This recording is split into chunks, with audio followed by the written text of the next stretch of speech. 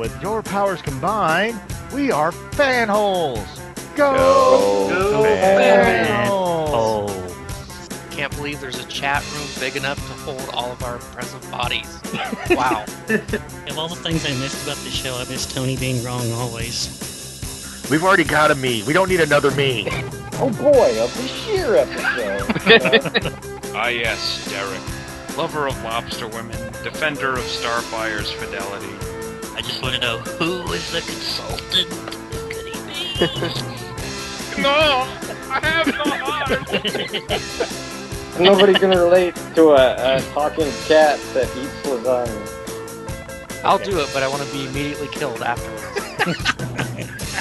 Derek, in your Derek lair, do you have a list of that tells you like how to take down the other fanholes? Should we like go crazy? How does my stupid voice sound? You sound beautiful. Like 10 times sexier. Good job. No one gets us, because we don't explain it. Hey guys, welcome back to another Yamato-rific episode of Fanholes podcast. Hey, what's up guys? This is Derek WC. I'm going to be one of your hosts tonight, and I am joined tonight not only by two of my fellow Fanholes, but we've got two very special guests from the Two True Freaks Network, and they are here joining us today because of their proficiency and experience in hosting Anime Freaks, where they talked about the anime Star Blazers, and we thought it might be fun to have them on as guests when we decided to talk about the 2010 release of the live-action space battleship Yamato, which is what Star Blazers is based upon. So I am, of course, Derek WC, and joining me tonight, why don't you guys give a shout out and let everybody know who's here tonight. Hey, it's Mike. This is Justin. And this is your first anime freak, Gene. And the other anime freak, Dr. Bill. All right, so we are here, we are talking about Space Battleship Yamato, which was distributed by Toho, and it was released in Japan December 1st, 2010. And of course, we all probably went out and watched fan subs and all kinds of good stuff before it was released officially on DVD and Blu-ray in the United States by Funimation in April 29th, 2014. And then, of course, as I was regaling the guys, it took me super long time to rewatch this because I was fact-checking and trying to clean up the Wikipedia synopsis of this film, and so I'm just going to try to get through that as quickly as possible, and here we go. It is the year 2199. After 5 years of attacks from the alien race called the Gamilas, the Earth Defense Force launches a counteroffensive near Mars. The EDF's fleet's weapons are no match for the Gamilas, who easily wipe out most of the fleet. During the battle, Captain Mamoru Kodai of the destroyer Yukikaze covers the escape of his mentor, Captain Yuzio Okida's ship. As Okida's ship gets clear of the battle, we see that Mamoru's ship has been destroyed. Meanwhile, on an irradiated planet Earth, Mamoru's brother, Susumu Kodai, is a scavenger near the half-buried wreck of the battleship Yamato. When a flying object impacts the surface, it sends him flying and knocks him unconscious. He awakens without his protective gear on, but luckily his scanner tells him that the radiation has been reduced to safe levels around his location. He discovers a strange alien capsule before passing out again. Okida's ship then lands on the surface. Shiro Sanada determines the capsule contains engineering schematics for a new warp drive and coordinates to the planet from which it came, called Iskandar. The younger Kodai storms the bridge, accusing Okida of using the Yukikaze as a shield so he could run away from the battle. When Okida taunts the younger Kodai, he charges him, but is punched out by crew member Yukimori. Hajime Saito and his security detail escort Kodai from the bridge. Dr. Sado apologizes to the captain for letting Kodai escape her sickbay. With a year, or mere months, remaining until the extinction of humanity, Okida believes the last hope for humanity lies within Iskandar and their technology, a radiation device that can once again make the surface of the Earth livable. Their last battleship, the long-dead Yamato, is rebuilt and enhanced with alien technology. A request for volunteers for the mission is sent out, and Kodai, a former EDF pilot, re-enlists. Before the Yamato can launch, the Gamma-Loss attack with a gigantic missile. As Daisuke Shima pilots the Yamato and Chief Tokugawa monitors the engines, Captain Okida gives the order to Shiro Sanada to fire the untested wave motion cannon. As the crew readies the cannon to 120%, Kodai is ordered to target the incoming missile. Kodai fires, and this successfully destroys the incoming missile. When Kodai is reunited with his old fighter squadron buddies, Team Kodai, Yuki Mori still holds a grudge because Kodai left them behind to be a scavenger on Earth. When an insulted Furuya lunges towards Yuki, she simply punches him out. Upon the Yamato's crew's first successful warp test to Jupiter, they encounter an attack fleet of Gamma-Loss ships and fighters. Sanada advises Kodai that since the wave motion cannon is powered by the same reactor as the warp drive, the Yamato has to wait until the engine recharges before they can warp away again. The Black Tiger Squadron and Yuki launch in their fighters, while the Yamato destroys the Gamma-Loss mothership with their side cannons. Unfortunately, the debris from the explosion damages Yuki's fighter, and she is losing oxygen fast. Kodai refuses to leave Yuki behind, and Kodai launches to rescue Yuki. Yuki then ejects, and Kodai snags her just before the Yamato warps away. Okida has Kodai thrown in the brig upon his return. Having some sake with Chief Tokugawa and Dr. Sato, Kodai learns that Captain Okida also lost his own son at the Battle of Mars. Daisuke Shima, who was Kodai's former squad mate, tells Yuki the reason Kodai left the service. One of the bombs he and Kodai had diverted crashed into Space Station 2, where Kodai's parents and Shima's pregnant wife were stationed. While Shima's wife and child survived, the crash killed Kodai's parents. After coming out of warp, the Yamato discovers a Gamma-Loss fighter adrift in space. Captain Okida wants to recover the fighter for study, but then has a heart attack on the bridge. The Gamma-Loss pilot attacks the examination crew and is shot down by Commando Team leader Saito. However, the Gamma-Loss's essence possesses Saito and reveals himself to be Desla. The Gamma-Loss are a collective entity, remolding the Earth into their own habitat. Kodai stuns the possessed Saito, and the crystal containing Desla's essence is destroyed. Later, Captain Okida calls Kodai to his quarters and orders him to take over as the acting captain. A homing beacon in the captured Gamma-Loss fighter reveals the position of the Yamato, and waves of Gamma-Loss fighters begin to assault the ship. Kodai fires the Yamato's wave motion cannon to destroy the enemy fleet. However, a stealth Gamma-Loss craft has attached itself on the bottom of the Yamato. With the Gamma-Loss craft about to detonate, Kodai has no other option but to order Yuki to take out the third bridge at the bottom of the hull. Kodai blames himself for the death of the men and women on the third bridge, and apologizes to Yuki for ordering her to kill their own crewmates. Kodai embraces Yuki, and they share a kiss before the Yamato goes into warp. The Yamato finally arrives at Iskandar, but is met by a large Gamma-Loss fleet. When a Gamma-Loss projectile hits the Yamato, it is revealed that its design is to obstruct the muzzle of the wave motion cannon. With the enemy fleet ahead of them, Kodai decides to warp the Yamato before they are obliterated. Now on the other side of Iskandar, they see this side is as irradiated as the Earth they left behind. Gamma-Loss and Iskandar are, in fact, the same planet. While the crew remains skeptical, Kodai urges them to go to the coordinates on the planet below and win the fight for their families and the Earth. Kodai leads an attack party in a Cosmo Zero fighter to the planet's surface and into the core of the planetoid. Facing heavy Gamma-Loss opposition, only Kodai and two other Black Tiger fighters are left to escort the trooper carrier to the coordinates. Hundreds of Gamma-Loss warriors attack the Yamato's ATV, and Kodai's droid, Analyzer, gets his own Hulkbuster armor moment to shine as he mows down hundreds of attacking Gamma-Loss to his last chirp.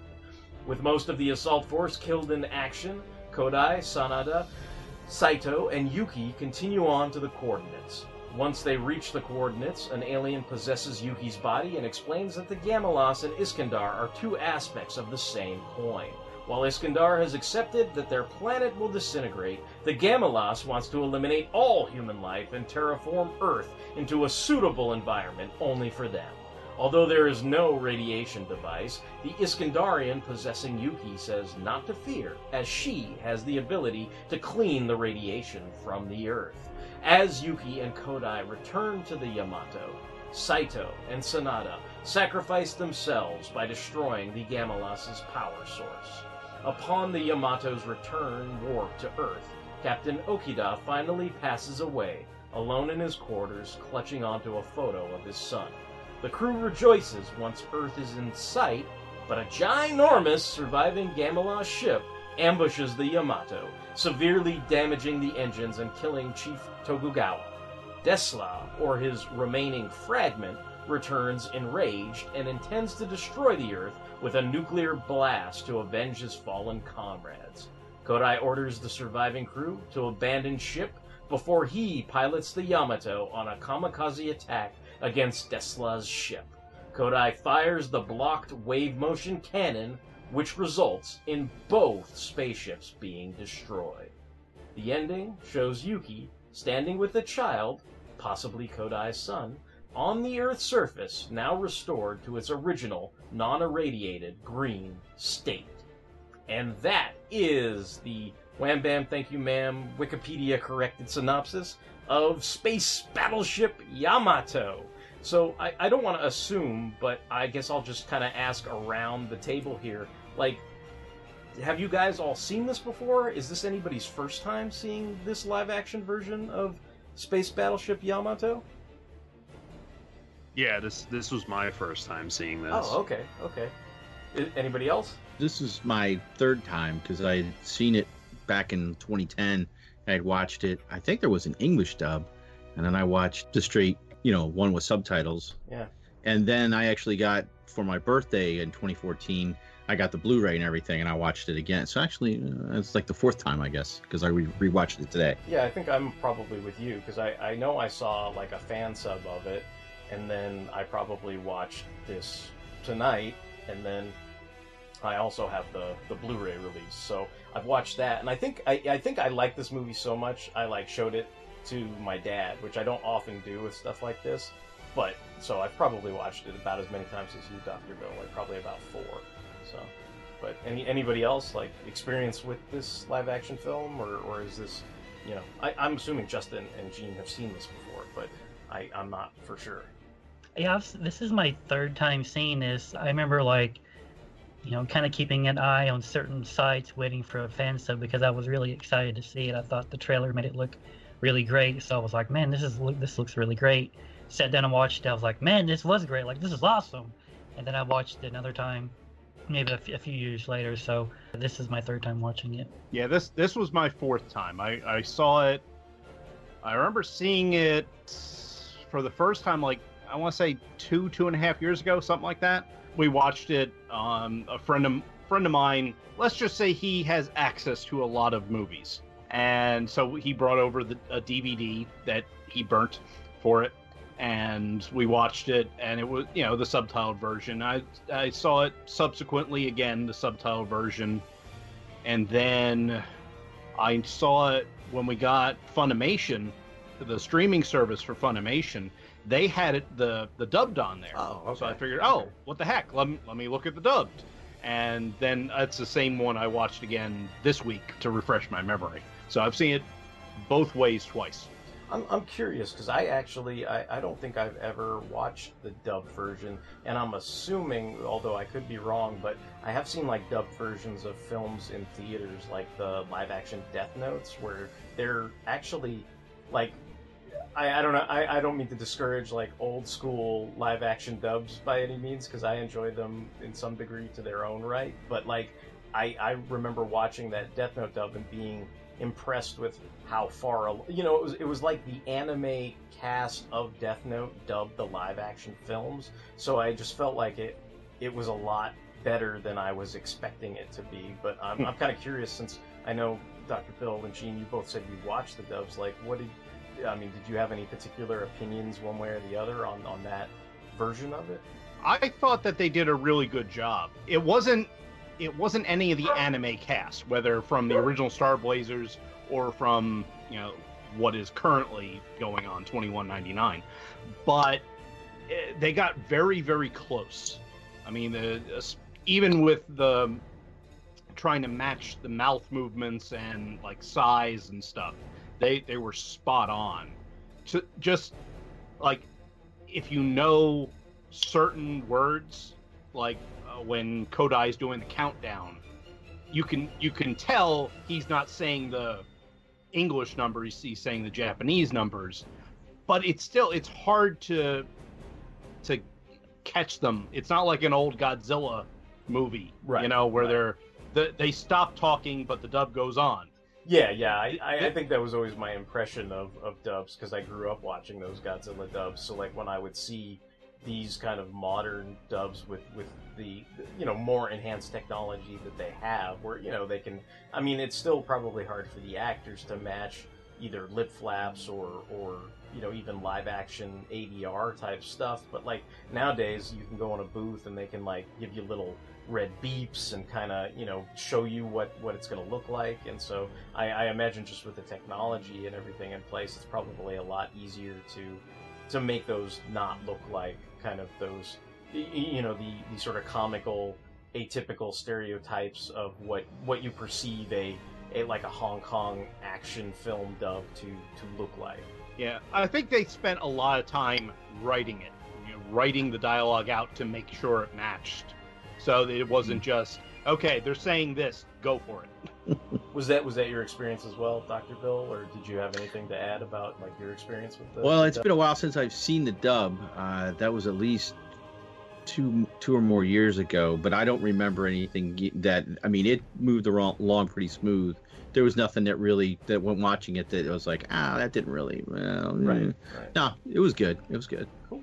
And then I guess, I mean, I don't know, I just kind of wrote down some notes that I had about the movie and everything, but I guess we can, I mean, I don't know, we've kind of sort of briefly touched on this, but I would just venture forth to say, like, I think this is a fantastic movie. Like, I really, really, really like it. So I was kind of excited to talk about it. And I don't know if you guys remember or not, but there were these memes, or whatever you want to call them, chain mails going around on Facebook, where it was, pick a movie for every year that you've been alive and make sure it's your favorite movie. And so I saw that flashed around on a bunch of different, sites and everything. And that was something I thought was fun, so I played along. And for 2010, I picked this movie because I feel like I always, I think the special effects were really good. I liked all the cast. I thought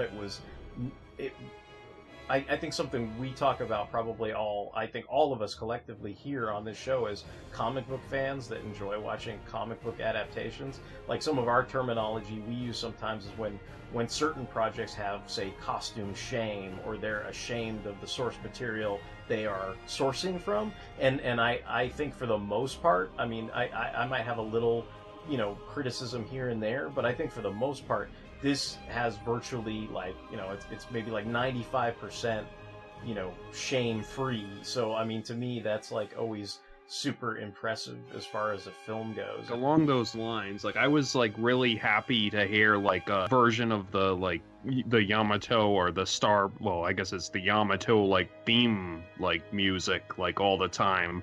And I think that's something that they always underestimate about like making a live action adaptation of things, because it's like Spider-Man Homecoming, when that led off with like a version of like the classic like 60s Spider-Man theme, like I got chills, and I was like, I feel like that's something that people, like filmmakers, always underestimate, that the music is going to like, get people excited and pumped too. So I was really happy to hear like that theme in there too. Mike, do you think Dragon Ball Evolution could have been better with Rock the Dragon? Yeah. You know, that iconic speech that somebody gives to somebody, and there were no iconic speeches. But in Yamato, there were plenty of iconic speeches, and then it was cool to hear that theme like blazing underneath it, because it really, I mean, I think the acting was well done, but you also had like that swelling of the theme music and everything, and I think a lot of the music in this, whether it was specifically from the original like anime or films or whatever, like I think it just hit all the right strings with me, because I think that was a large part of getting you to, I guess, go through the emotional journey and paces that the film puts you through and everything. But I guess I'm kind of curious what everybody else's like, specific thoughts. Like do you love this movie? Do you have criticisms of the movie? Like, I guess, Justin, like, what did you I know you've already kind of said like you thought it was great, but is there anything you want to add on top of that to what we've been discussing? I don't know what else I could add in detail on top of that. Like, I really enjoyed it. The thing I was kind of thinking about in the back of my head when I was rewatching this is I was trying to remember when I first watched Star Blazers, and I think it's kind of like Robotech. Like, I kind of remember watching like Robotech and Star Blazers in reruns sometime in the mid '80s when I was a kid, but I don't really remember either of them that well. And it wasn't until maybe I was like a teenager when like anime was huge that I kind of was like, oh yeah, like Star Blazers, I kind of remember that. And you get like some less than reputable like VHS tape at like a comic convention or something, and you'd sit down and watch it. Like, that's kind of how I like revisited Star Blazers. Like I said, I was really excited for this movie and I loved it. I think what I love almost as much as this movie is the remake anime, the 2199 anime series. Like, I think that's a really great, it's not just a really great anime series, but it's just a really good science fiction series. Like, I really love that series, and I think that series and this film do a very good job of, paying respect to the original source material. What about you, Dr. Bill? Like, what are your kind of ultimate thoughts on the film, and do you have any maybe criticisms at all of the film? Well, it was good to hear the music, as always, because actually Gene and I, what kicked off us doing Anime Freaks, which eventually we'll get back to. We've been on a hiatus for a while, a long while, but the first thing we did on an assistant editor's month on the Two True Freaks network was we took over Star Wars Monthly Monday, and we did an entire show devoted to the soundtrack of basically the first series. So we analyzed each track, and there was a few of them in this one, and there was other spots that I was like, they really should have put that track in here, but it wasn't there. Not enough Gamelan music. Exactly. That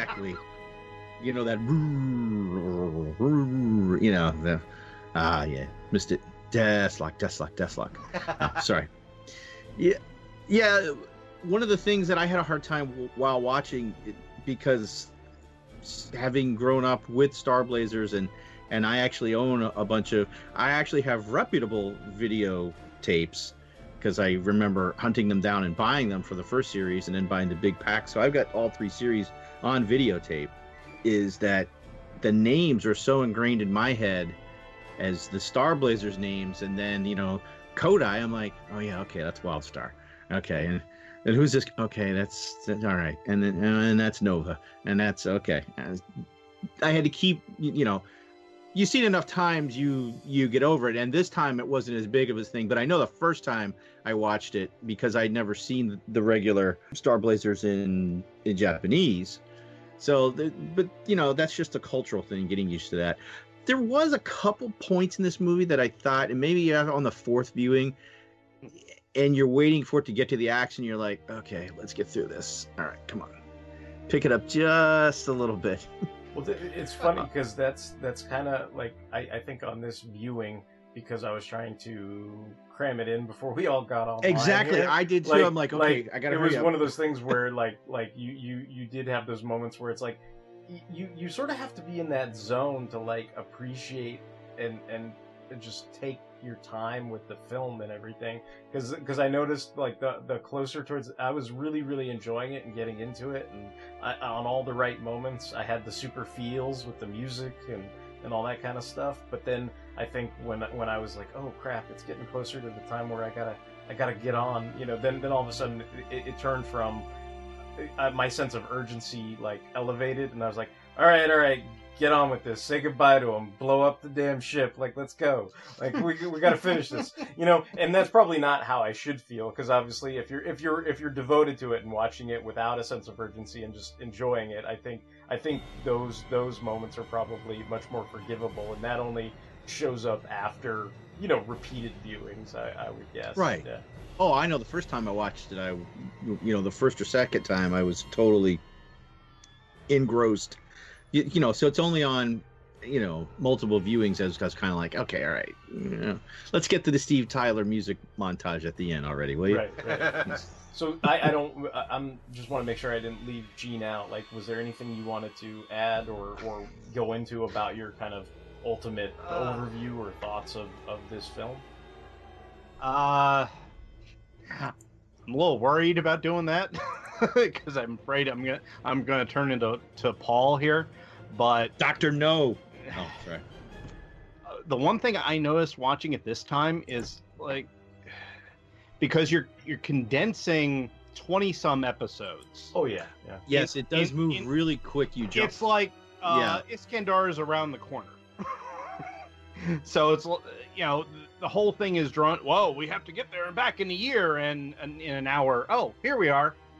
Yeah, because it was 26 half-hour episodes, if I remember correctly. Yeah, something like that. Yeah, and we had no battle at the Rainbow Galaxy. We didn't have, Well, you didn't have anything from the Gamelon point of view. Perspective, right? Yeah, and I liked what they did there. They actually made them completely alien.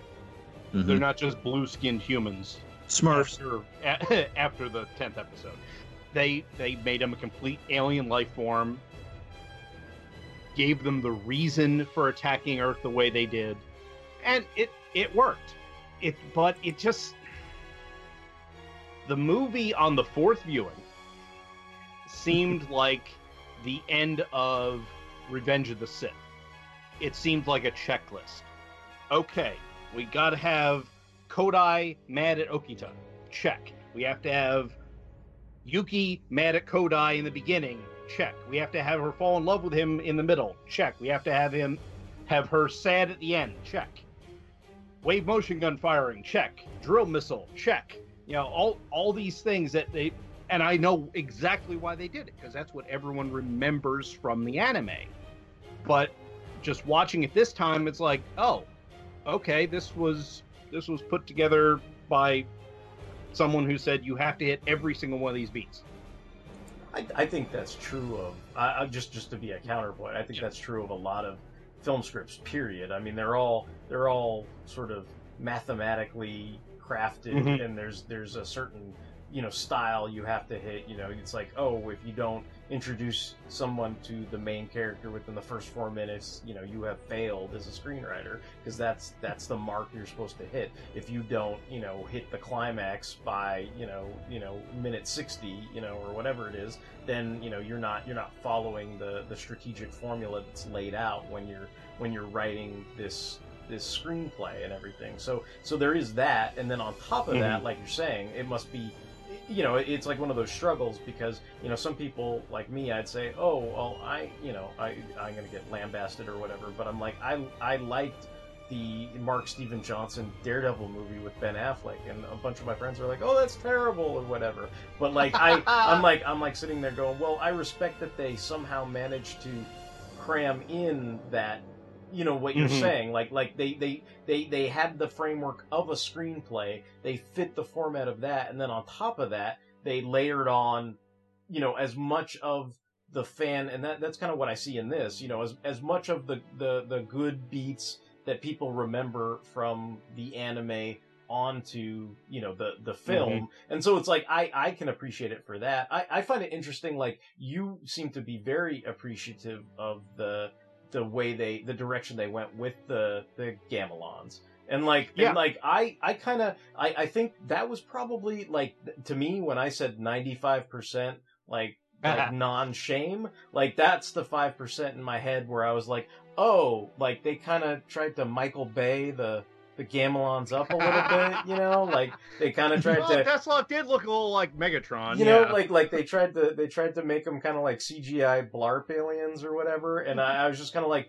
I get it, like, and I think the reason why I'm a little easy on it is one, like you said, it's not really told from their point of view, and then even at the end when he gets all pissy, he's like, well, we don't get planet Earth, well, fuck you, I'm gonna blow it up. It's like he kind of had a human looking, you know, Deathlocky, you know, kind of. Oh, he had his hair face, and you know? everything. Yeah.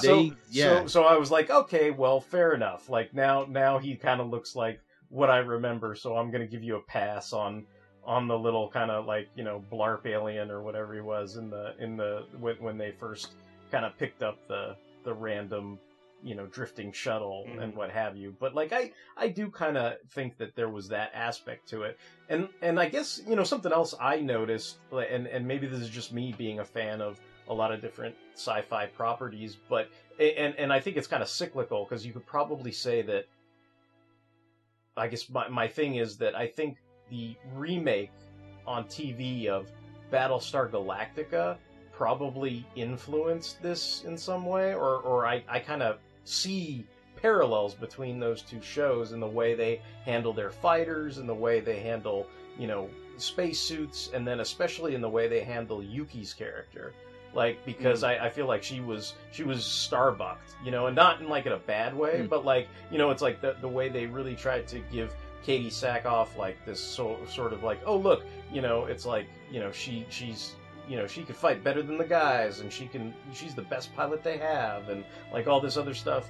And she was the female Starbuck. Yeah. I mean, it was Dirk Benedict, just female. Yeah. And so I kind of think like I could see that, you know, I could see Katie Sackhoff's interpretation of Starbuck having an influence on this version of Yuki, where she's, you know, punching out people left and right, and she's, you know, she has certain feminine aspects when they introduce the romance between her and Kodai, but there's a lot of it where, and I mean it in a good way, as much as I can mean it in a good way. Like, I think she, you know, totally came off as like this competent, you know, capable person, and there was just this kind of misunderstanding between her and Kodai, which, you know, made her a little more antagonistic than she needed to be at the beginning, so they had a character arc and had those check boxes, you know, that you're talking about that they needed to fill off, you know, but in terms of, you know, the way she was portrayed, and even in some ways, like, I think Okida, you know, it's that notion where I think of parallels, because I'm like, oh yeah, you know, Adama's kind of like, you know, bullshitting everybody going, we're going to Earth! And it's like, do you know where Earth is? Fuck no! Is there an Earth? I don't know! You know, when are we going to get there? Real soon! Yeah. It's like, and it kind of feels like the same thing with this, where he's like, Kodai, I got something to tell you. You're dying? No. I figure you know that already. What I need to tell you is that thing about the radiation device, total BS. You know, I totally made that up. Ixnay on Iskandar Day. Yeah. So, I mean, I kind of felt like I was seeing certain parallels between Okida and Edward James Olmos's portrayal of Adama and things like that. I'm not sure if anybody else noticed that or saw different parallels between other sci-fi properties or anything like that. I'm just kind of throwing now that that you out mentioned there. it, I didn't really notice that, but now thinking about how they do the warps, that was kind of like the way they would do some of the warps. Actually, one of the scenes that was in Galactica, like when they jumped into the atmosphere, right, and they launched all the ships and then warped back out again before they slammed into the ground. Which is the same thing they did here. They came down with Yamato, and that was a great scene. All the satellites and warps. It was great. Yeah, but I think a part of my criticism for this comes from the fact that I have seen 2199 the whole way through twice, and now I'm watching it again with my family. I haven't watched that yet. You should. I mean, it's the probably the highest praise I can say for it is they did everything right and corrected the errors from the original. What? blasphemy. What errors? What are no. you talking about? Go back and listen to Anime Freaks episodes 1 through. I don't know what you're talking about. Greetings, podcast listener. Do you like... Or maybe... Dragon Flame! How about... Or... In the year 1999, an abandoned alien battle fortress crash-landed on the planet Earth. Our most brilliant scientists and engineers spent the next 10 years reconstructing the damaged ship and studying its highly advanced space technology called Robotech. Do you remember... Our Star Blazers! Or this? The year is after Colony 195. As the world constantly changes in the chaotic era, there are two mobile suits that could turn humans into the ultimate weapon. The Wing Zero and the Epion. Or maybe even this. After the desire for blood rules all, the only hope left is the one they call D. Or this. Gene, grappler ship's dead ahead! It wouldn't be fun otherwise. Let's do it! Or... If Cardus is allowed to be reborn, she'll destroy Marmo as well as Lodos. Or have you seen the latest episode of... And just like that, everything changed.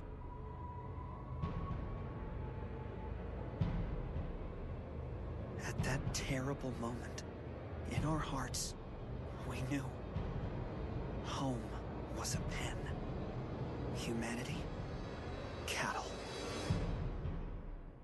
If you answered yes to any of these questions, then you should check out Anime Freaks, hosted by Dr. Bill Robinson and me, Gene Hendricks. Anime Freaks is a monthly podcast covering all things anime.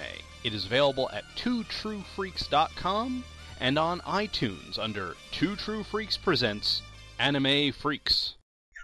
It's like Vegeta. Vegeta doesn't have brown hair anymore in Yamato 2099. Well, it's stuff like Yuki isn't the only woman on the ship. Right. There are at least four of the main characters are women. No, make that 5. Forgot about the one that does the radio show. They all have their own arcs. They all have their own personalities. One of them is a fighter pilot. It is not Yuki. It's actually Yamamoto. They made into a woman fighter pilot.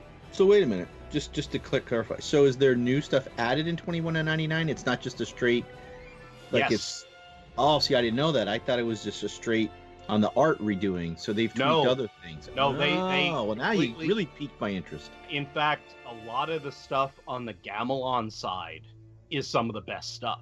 They Deathlock is still Deathlock or Deathlock. Deathlock. But now he's not the beloved leader of everybody. Does he still have a high voice? No. Oh, well, that's no fun. Oh, yeah.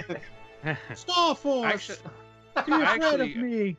I actually wanted to ask, about that stuff, because, I'm probably the least familiar with this property of everyone here, and I watched, Yamato 2199, but I'd only seen, scattered episodes of Star Blazers, when I was a kid, so I went into that with, the vaguest, childhood memories, but, once I looked into it, and then once I saw this movie just recently, I was kind of wait, so did they take Yuki's fighter pilot persona from this movie and then change it into that character from 2199, the female fighter pilot?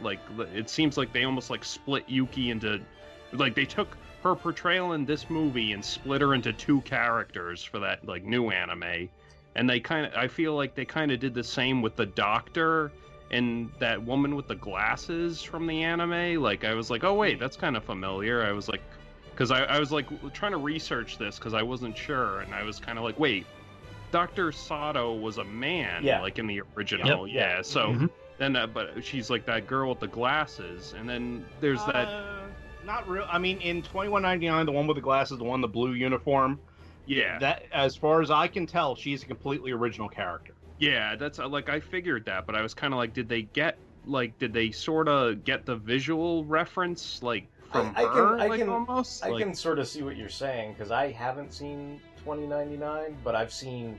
I was looking up character models and things like that, so I kind of know the character you're talking about, and I almost kind of had that thought myself, where I was like, oh, I wonder if they took some inspiration, like basically, oh well, if we don't have the female Doctor in this version, like can we transplant some of what was cool about that character in the movie to another character? Because isn't Yamato, like in this he was, and in the anime before that, like he's just another Black Tiger just pilot, another, right? Correct. And so but it's almost like they took him, and I guess what Mike's saying is they kind of took the Yuki fighter pilot aspect and transposed it onto Yamato instead of just kind of bumping up Yuki's pilot skills, I guess, for lack of a better term. Right. Yeah, they more or less took the Yuki character from the movie and made her into Yamamoto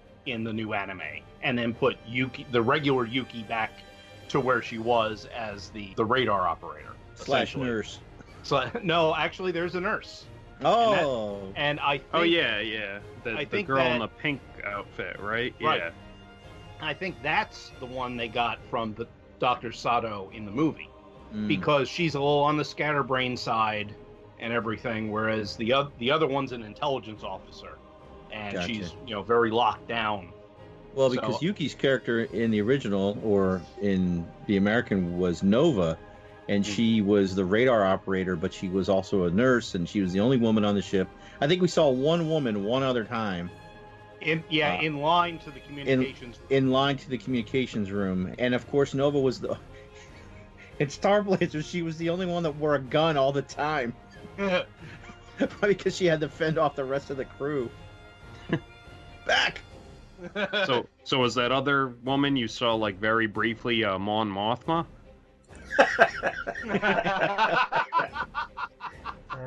Many Gamelan spies died to bring us these plans.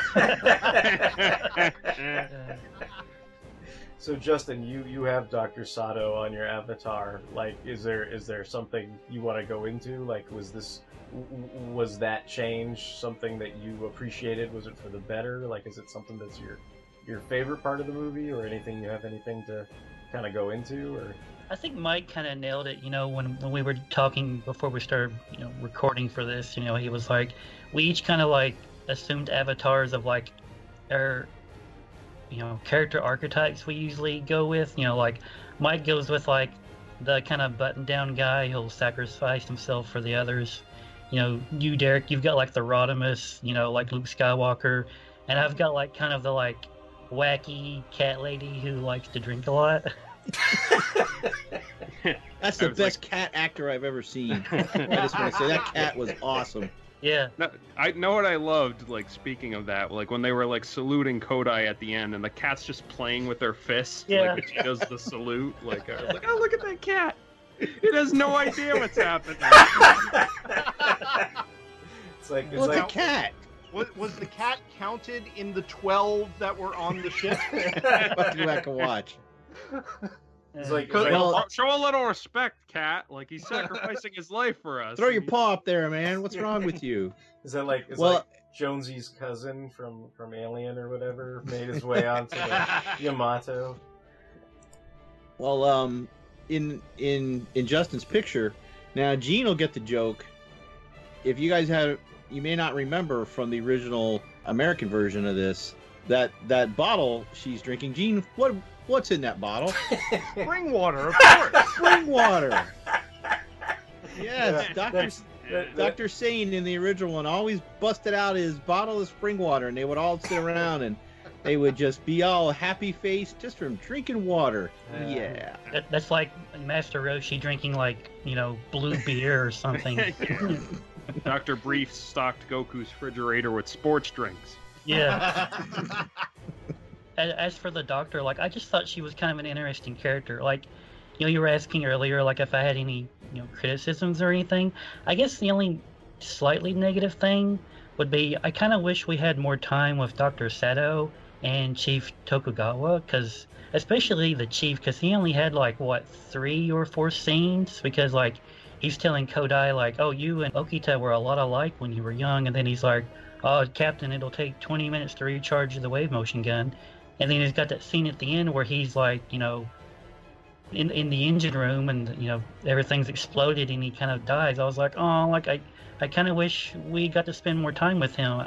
Yeah, I mean, you think in a movie that's like 2 hours and like 20 minutes long, we could have got like an extra minute or two with him and the doctor, but I don't know. I guess I was just kind of drawn to those two characters. Like I thought they were very interesting, and especially with the doctor. Like maybe I was kind of looking for stuff that wasn't there in the movie because she was always by Okita's side and stuff. And I remember the first time I was watching this, I was like, are they going to try and say that they're like romantic or something? But they never quite went there. And I was like, well, did they not go there because they're Japanese and they're always awkward about that? And then I was like, well, heck no, because like Yuki and what's his name were like making out and stuff. So they clearly got over that kind of, the Japanese pent up feelings and, confessions of love stuff. But yeah, I was just kind of drawn to those two characters most of all, I guess. Well, I mean, I guess if can't say for 21 for the new one, Gene, that you've seen, but I think if we extrapolate the amount of scenes that were in the first season of Star Blazers and how much of the Chief and the Doctor were in it, and kind of change, condense it into the 2-hour movie, do you think it would be about the same? Because there's not. I mean, maybe there's more of the Doctor scenes because I don't know. He's always hanging out with the Captain in the series, but again, it's because the Captain was sick. Yeah, I think it works out percentage-wise about the same. Yeah, because Dr. Sane was, or as I like to call him, Dr. Insane. But anyway, he would come in for a one-liner or to yell at the Captain or something. Yes, that's right. And then Orion. That's right. I could not remember. I didn't want to look it up. I'm just like, what was the Chief's name? And I can't believe I couldn't remember. It was Orion. I know he my had the sci-fi that's right, engineers. because he had the accent. He had the Irish accent. Yeah. But yeah, he was support. I mean, he didn't even get the characterization that Scotty did on the original series. Yeah. He was there to answer technical questions or to say, oh, well, we can't do anything with the wave motion engine until we get the Titanite to fix it. Stuff like that. That's right. And where do they only get the Titanite? On Titan. Exactly. But yeah, I would say percentage of story-wise, they were very, very minor characters, which is why you didn't see a lot of them. And in fact, I want to say their characterizations really weren't changed that much from the anime to the live action. They were just straight up interpretations. They just made Dr. Sane female, but they didn't change any mannerisms or anything. Yeah, like he was pretty much my favorite character from like 2199, and like you guys know my favorite like character archetype is like the second in command, like straight-laced guy who might like depend on like logic or whatever. Like I thought he was kind of the Spock or the Prowl of the group. So like I always thought he was pretty cool. And yeah, like he goes out like a champ in this movie. And I thought I think that like last smile he had was pretty awesome. And yeah, I mean there's not much to it. It's just like he fits the character archetype I'm always drawn to. So. The same thing like in the anime. So yeah. Yeah, even though I've seen this movie 4 times, like we discussed, like every time I see that scene with him and Saito when they go out like that, it still hits me pretty hard every time I see it. Like that's a really good scene. And I guess maybe going into that, it's weird. I remember coming home from school, and it was always this weird thing where Star Blazers and Robotech would somehow air at 2:30, and you'd get home from school at 3 or 3:30 or something like that. So I never really remember it's weird. Somebody who lives in the Bay Area might trigger memories for them, but I remember it was TV 36 would show those, and it's every once in a while I get lucky and see the end credits of Robotech or the end credits of Star Blazers, and I'd be like, "This is badass! This is awesome!" And maybe I'd see a few minutes of it or something like that, and I thought it was cool and everything. But my my input in that, was rare. So it was like I didn't get to see the full picture until a lot later in life.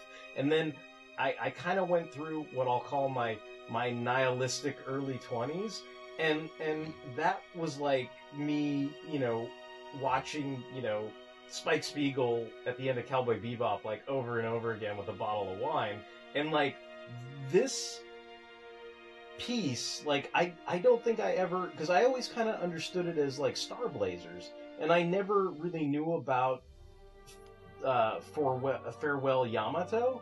And when I discovered that, like, it was like, I know Dr. Bill said he never saw the Japanese version, but I think what I did was I watched the first season of Space Battleship Yamato, and when I got to the end, I'm like, oh, there's these movies, like, oh, well, okay, I'll watch the next movie. And I had no idea I thought, like, it was going to be a movie, and then I'd watch, like, season 2 and 3 and 4 and 5, and when I watched that movie, I mean, it not only did it like blow me away because I didn't see it coming, because I don't know, I was dumb or something, I didn't look at the title, but like I was in that mode where it was like one of those things where I was like, this is the greatest ending I've ever seen. And it's like, because at the time I was in my nihilistic 20s, and it was like, oh, everything was like death and depressing and that kind of stuff, and it was just seeing that, that kind of, kamikaze, Kodai moment where he's seeing the ghosts of everybody who's already dead and all that kind of stuff, and like that's always touched me. So I think the fact that was incorporated into this live action movie somehow legitimized it for me more than if it was like, that the season 2 happy ending versions of these characters, if that makes any sense, because that's always, I guess, just because of where I was at the point where I saw it sort of always made more logical sense to me. Also, if they knew that they were just making this as a one-shot movie, that's the way you're going to go. They're going to want to just say, okay, here we're hitting all the points, and we're going to give everyone a great death scene, and that's that. It's a good way to wrap it up if you never want to make a sequel. Yeah, Samuel L. isn't going to be showing up at the end of these movies being like, I'm making a new spaceship crew, motherfuckers! Like... it's like, Kodai, you've been asleep! It's like, no. You've been asleep for 50 years, motherfucker!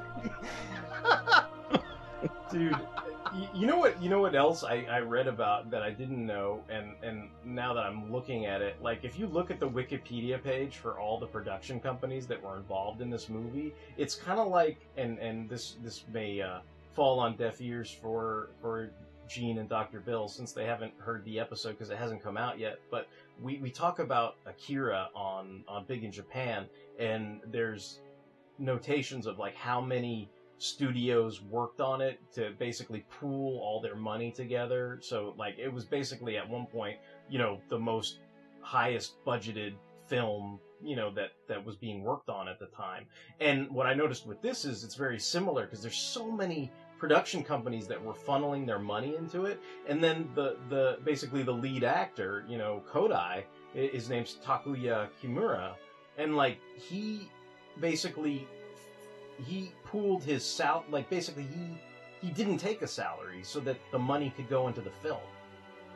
Like, so I was just like, oh, like he cared about it that much. Like he's like, I want this stuff to look good, and it's like, I don't know, it's like one of those things where it's like, I kind of feel like that kind of attention to the final product, like, I don't know, sometimes I feel like that's kind of a lost art too in its own way, where, sometimes it's just about, getting something out on time and whatever comes out, and that kind of thing. But I just kind of thought that there was something about this where he's like, this movie's going to be exceptional, and we're going to make it exceptional, and if that means I'm not going to take my salary, who knows, maybe it's just a PR story and it's not even real, but I was just kind of like, oh, this is, I don't know, for some reason that kind of hit me where I was like, oh, that's pretty awesome that he did that, and that he cared so much about the final product of the film. And I think it shows, in terms of, the money they put into it, because you can tell, like, this is not,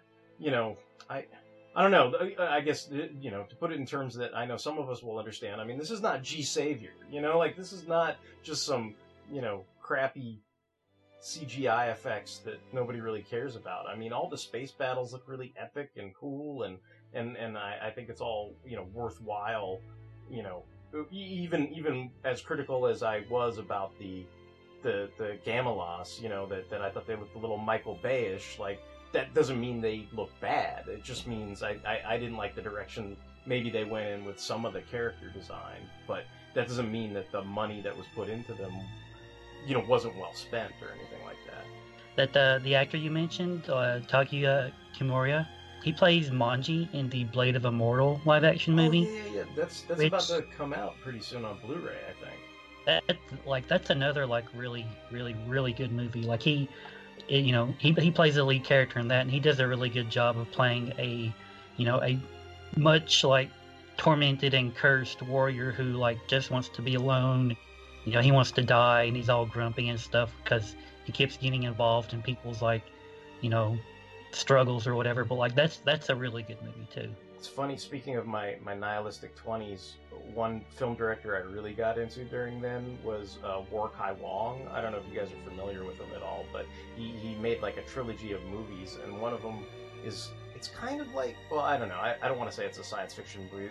It's about as much of a science fiction movie as Hellraiser 4 is, but it's got the auspices of a science fiction movie, and it's called 2046, and probably the most famous actress in it is Ji Zhang, from Crouching Tiger, but there's a lot of famous Chinese actors in it because it's a War Kai Wong movie. But I guess in the what's the right phrase for it? In sort of the prologue and the epilogue of that film, there's a sort of a framework of the story where it's framed with a Japanese traveler who's traveling in the future of 2046, and that the actor who plays him is the same guy who played Kodai, Takuya Kimura or whatever. So he's also in that movie too, and of course that's about doomed kind of romances and stuff like that. And so I was just thinking to myself, well, yeah, that's totally they're both my nihilistic 20s type characters or whatever, the same kind of deal or whatever. So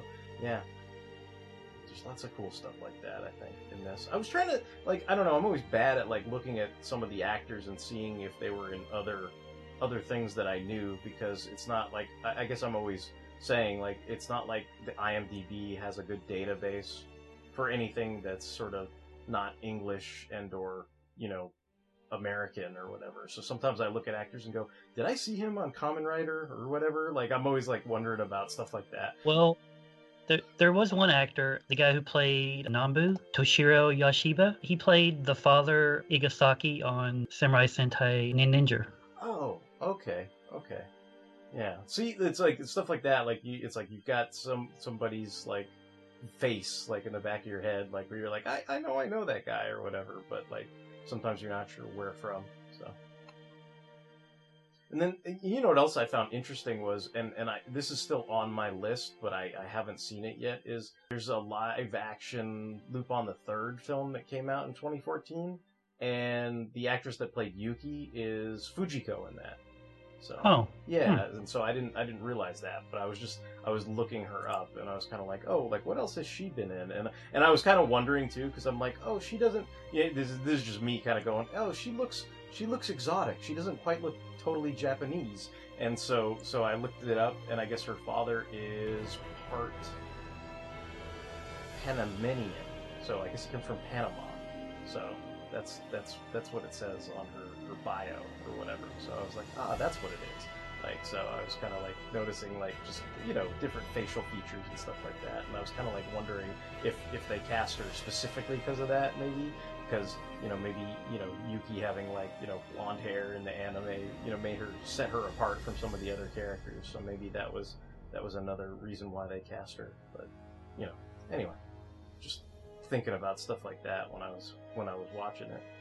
Yeah, I was super impressed with this movie. This was my first time watching it, and I kind of was Like, I knew it had come out, like, some time ago, but I was like, this must have come out in what, like, 2014, 2015, like, and I was like, oh, 2010? Like, wow, that was, yeah, like, what do you call the CGI was pretty, like, convincing, I guess. Yeah, I think, like I was saying, I think it's money well spent, you know? Yeah. Well, they did a lot with practical stuff. I mean, there was no CGI extension of sets or any of that. It was either entirely on a built set.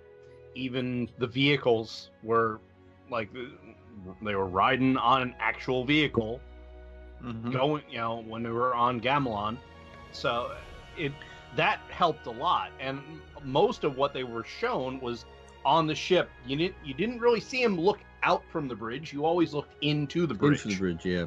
So Well, I think they saved their CGI budget for just exactly what they needed it for, and the launching of the Yamato is just amazing. I mean,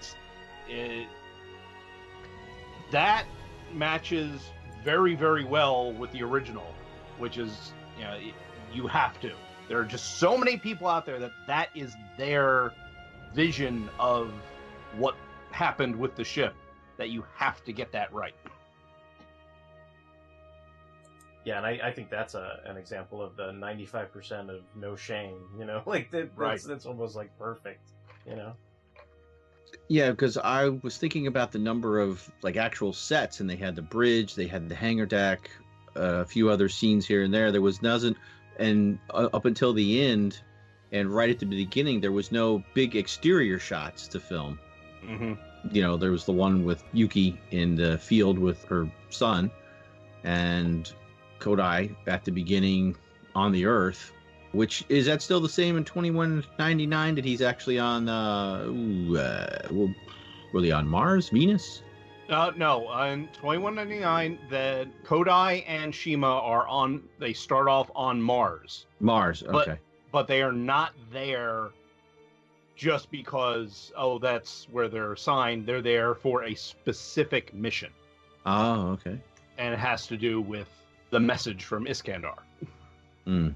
And I'm not going to go any further than that because just watch it. It's available in the U.S., both subtitled and dubbed. Legally, you can get it. Go for it. I think it's on Amazon. I might, like, the whole series was like $30. Yeah. You can watch the sub on Crunchyroll too. Yeah, the sub is on Crunchyroll, the dub is on Funimation, and they're every Wednesday they come out with a new episode. And that's appointment television for our family because both Michelle and Kira love watching it.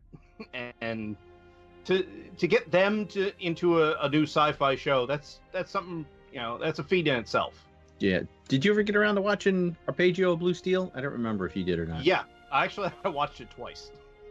I watched it once after you told me about it, and then after I want to say this past summer, I just said, yeah, I got a little bit of time. Let me watch it again because I started reading. I'll watch something about ships and cute human avatars for ships. Oh, I'm sorry. Did I say too much? Whoops. Well, I also, because I started reading the manga, which is up until like episode 6 is right on, and then it completely diverges because the manga's still going. Well, do they introduce the American fleet and stuff? Yes, and European fleet. I think you did tell me about that. Sorry, forgive us. We're having a old school reunion here. This is what happens when Bill and I get together and talk about anime. Cool, but I guess just for the purposes of this show, we can wrap things up. I guess I don't know. Like I feel like I kind of spent everything that I had to say about the film. Like I really enjoyed it. Like I said, it was one of my favorite films of 2010 when it came out, and I do like that I have it on Blu-ray and I can watch it any old time. And I like I said, I was excited to come and talk about this not only with my fellow fanholes, but with Dr. Bill and Gene, because I knew they're super into stuff like this. So this was a lot of fun for me, and I guess I'll just pass it off to everybody else if you guys have any final thoughts on the film, and then I guess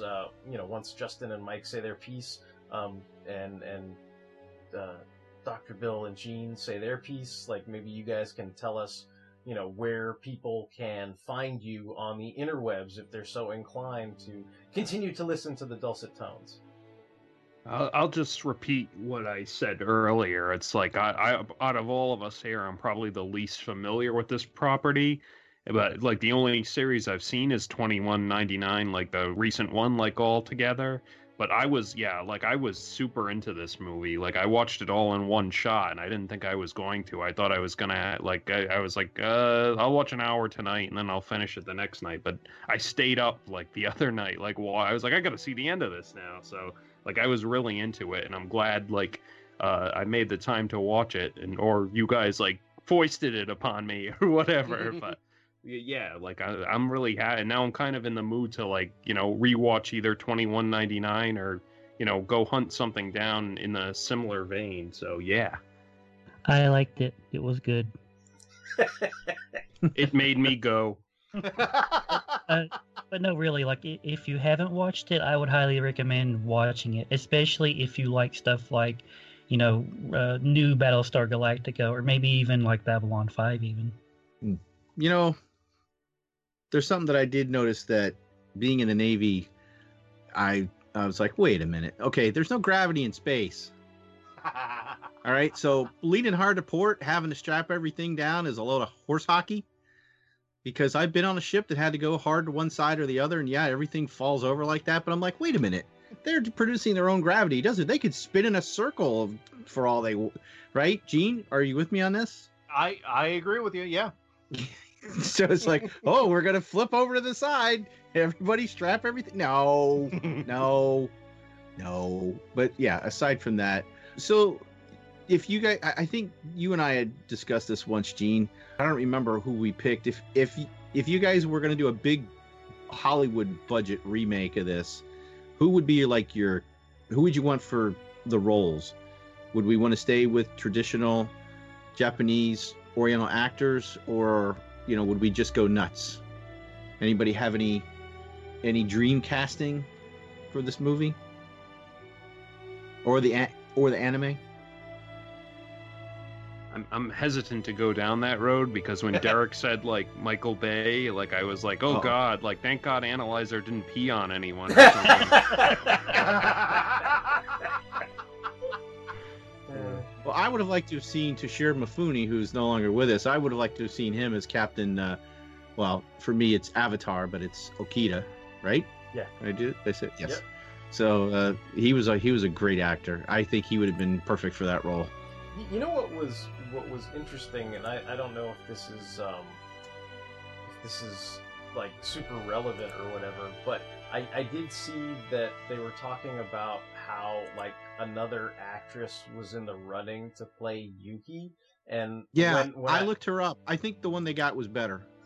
You know what's funny though? Like, sorry, this just totally hits all my buttons, and I was just like this picture, I'm just putting the link in there. Like, she doesn't always look like this, but when I saw that picture, and like, cause her hair's dyed blonde, I was just like, oh, she looks just like, like the anime character or whatever. So there was that one moment where I was looking, it's like, her name's Erika Sawajiri, and I was just kind of like, wow, she looks, like, at least in that headshot photo or whatever, like, she looks just like Yuki. So I was kind of like, oh, that would be interesting to see, like, just get rid of that 5% for me, like where you've got the guy from the latest season of Agents of S.H.I.E.L.D. as the blue Deathlock guy or whatever, and then you've got people that have like blondes or whatever. He would be great. Yeah. Right. So like something like that, like I'd be into, like just excising that last 5%. And he's already blue. Yeah, he's already blue. He's perfect. I didn't even think of that. That is awesome. I knew. Damn it, I've been watching it all season, and I knew that guy. I'm just looking, like, I've seen this character somewhere before, but it just didn't hit me that he was Deathlock. You know what else? I've been calling, like, I keep ragging on S.H.I.E.L.D. every week with these guys, but I kind of call that guy, like, the poor man's Grand Admiral Thrawn, I guess, because I was like, he's not quite there, but he wishes he was Grand Admiral Thrawn. He wishes, but he's nowhere near Thrawn. Yeah, so, but yeah, that's he's got daddy issues. So what about you, Gene? Any last thoughts? Any things to pimp and promote? Well, I'm not going to get into the whole fan casting thing because I did that completely anglicizing the whole thing back in a blog post I did on February 26, 2015. Go to thehammerstrikes.com to find that, to segue into the pimping. But I enjoyed the movie. I mean, I know I had complaints about it, but that is in retrospect from watching 2199. The movie itself as a standalone thing, I really enjoyed. I liked the care they put into it. The fact that they had leather jackets of the uniforms. Oh, that was cool. Yes. I want one of those. Mm. Give me Tokugawas. I need the bigger size. You know, for a while they sold those, and I looked into it, but they were like $400. So yeah, I'll get my wife to make one out of pleather. That'll be close enough. But yeah, I think anyone, if you like 2199, if you like the original Star Blazers, or if you just like space opera, this is a good one to go find. Less than 2.5 hours, tells the whole story, gives you some great characters, some nice arcs. I would highly recommend it. Now, as to where you can find me, not very many places at the moment. As Bill alluded to, we are both very busy with real life. So podcasting is kind of on hold. So Anime Freaks, all the shows Bill and I do can be found at twotruefreaks.com. TWOTRUEFREAKS. We do Anime Freaks together. Bill, I'll let you get into your shows in a minute. I do the Quantum Cast with my buddy Adam Worth about the Marvel superhero Quasar, the Kevin Bacon of the Marvel Universe. Again, not any new episodes out on that just because life. My main show is the Hammer Podcast, which is the podcast version of my blog, which is anything geeky that comes into my mind. Which, when this episode comes out, there will be a new episode of. Ooh. Episode 25, which was recorded 1.5 years ago. But it's just now coming out. But that's what happens. My wife got a job, my free time went away. And you can find my thoughts every Thursday at thehammerstrikes.com. That's my blog where it's just whatever comes into my head. Like I said, things like casting Richard Basehart as Captain Avatar would be one of those things. And I try and do that every Thursday. Recently, I had an issue just due to health, but every other time you can find me there. And I like this. I come on other people's shows because that's a lot less time on my end. I get to do the fun part. I don't have to do the editing for this one. Mm-hmm. So, Bill, do you want to pimp bins and listen to the prophets, etc., etc.? Yeah. As Gene said, we were both on Anime Freaks, and I'm the editor for that, and my wife has been dominating my computer, much like it sounds like Gene's, or just time-wise. So I've been not been able to get on the editing ball like I used to. But I am regularly on Back to the Bins weekly on Saturdays. And since, I've already thanked Derek on my show, but I'll thank him on this show. He had sent me some issues of the Avengers that helped me finish my Avengers Volume 1 collection, which is now totally complete, all annuals, everything. I have all issues, and I've actually have all volumes up to current right now, day to day as they come out. I'm getting them all, they're dropping one a week right now, and I'm picking them up. I have all issues, the whole history of the Avengers. Now, maybe not all the specials, but I've got annuals, issues, done, all the way back. But you can hear me on Back to the Bins with Paul Spataro and Scott Gardner, and occasionally one of us won't make it, and there'll be another guest on there. Also, I am on Listen to the Prophets, where we're going episode by episode through Star Trek Deep Space Nine. If you go back and listen to the beginning, I was not on some of the beginning shows. Gene is actually on a guest spot on a few of those shows as well. But Paul Spataro, myself, and Andrew Leyland are now regularly on that show, and we record, we've got about 8 or 9 episodes in the can, and Paul is the little podcasting editing machine with that one. And occasionally you'll hear me on other shows around and about like this one. So that's pretty much it for me. Thanks for having me on. I appreciate it. Yes, thank you guys. Yeah. No, this is a lot of fun, and I'm glad we could all get together and talk about this and everything.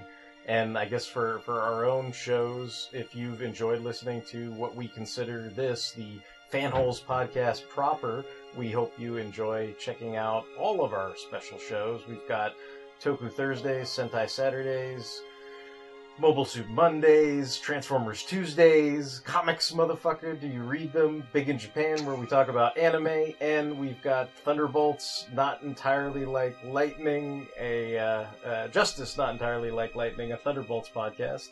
And so we've got all those spin-off shows. It's more to keep us interested, but we hope you enjoy them. And yeah, and of course we're on iTunes, Tumblr, Twitter, Instagram, Facebook.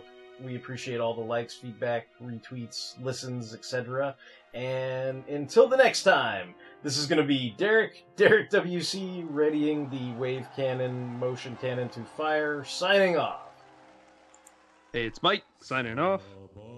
This is Justin, Crazy Cat Lady, signing off. This is Gene, signing off. This is Dr. Bill. What am I doing again? Never mind.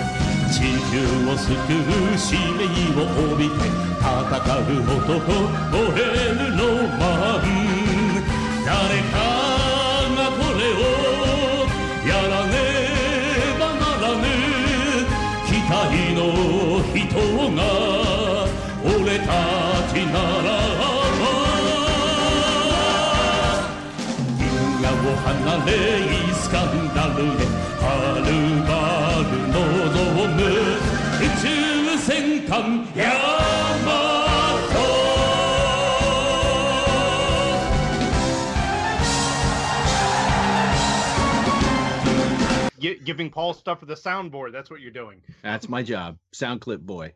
Awesome. We're all doing a little salute now. Gotta pound our chests or whatever. Thanks, guys. What are we, Romulans? Yeah, I guess so. Yeah.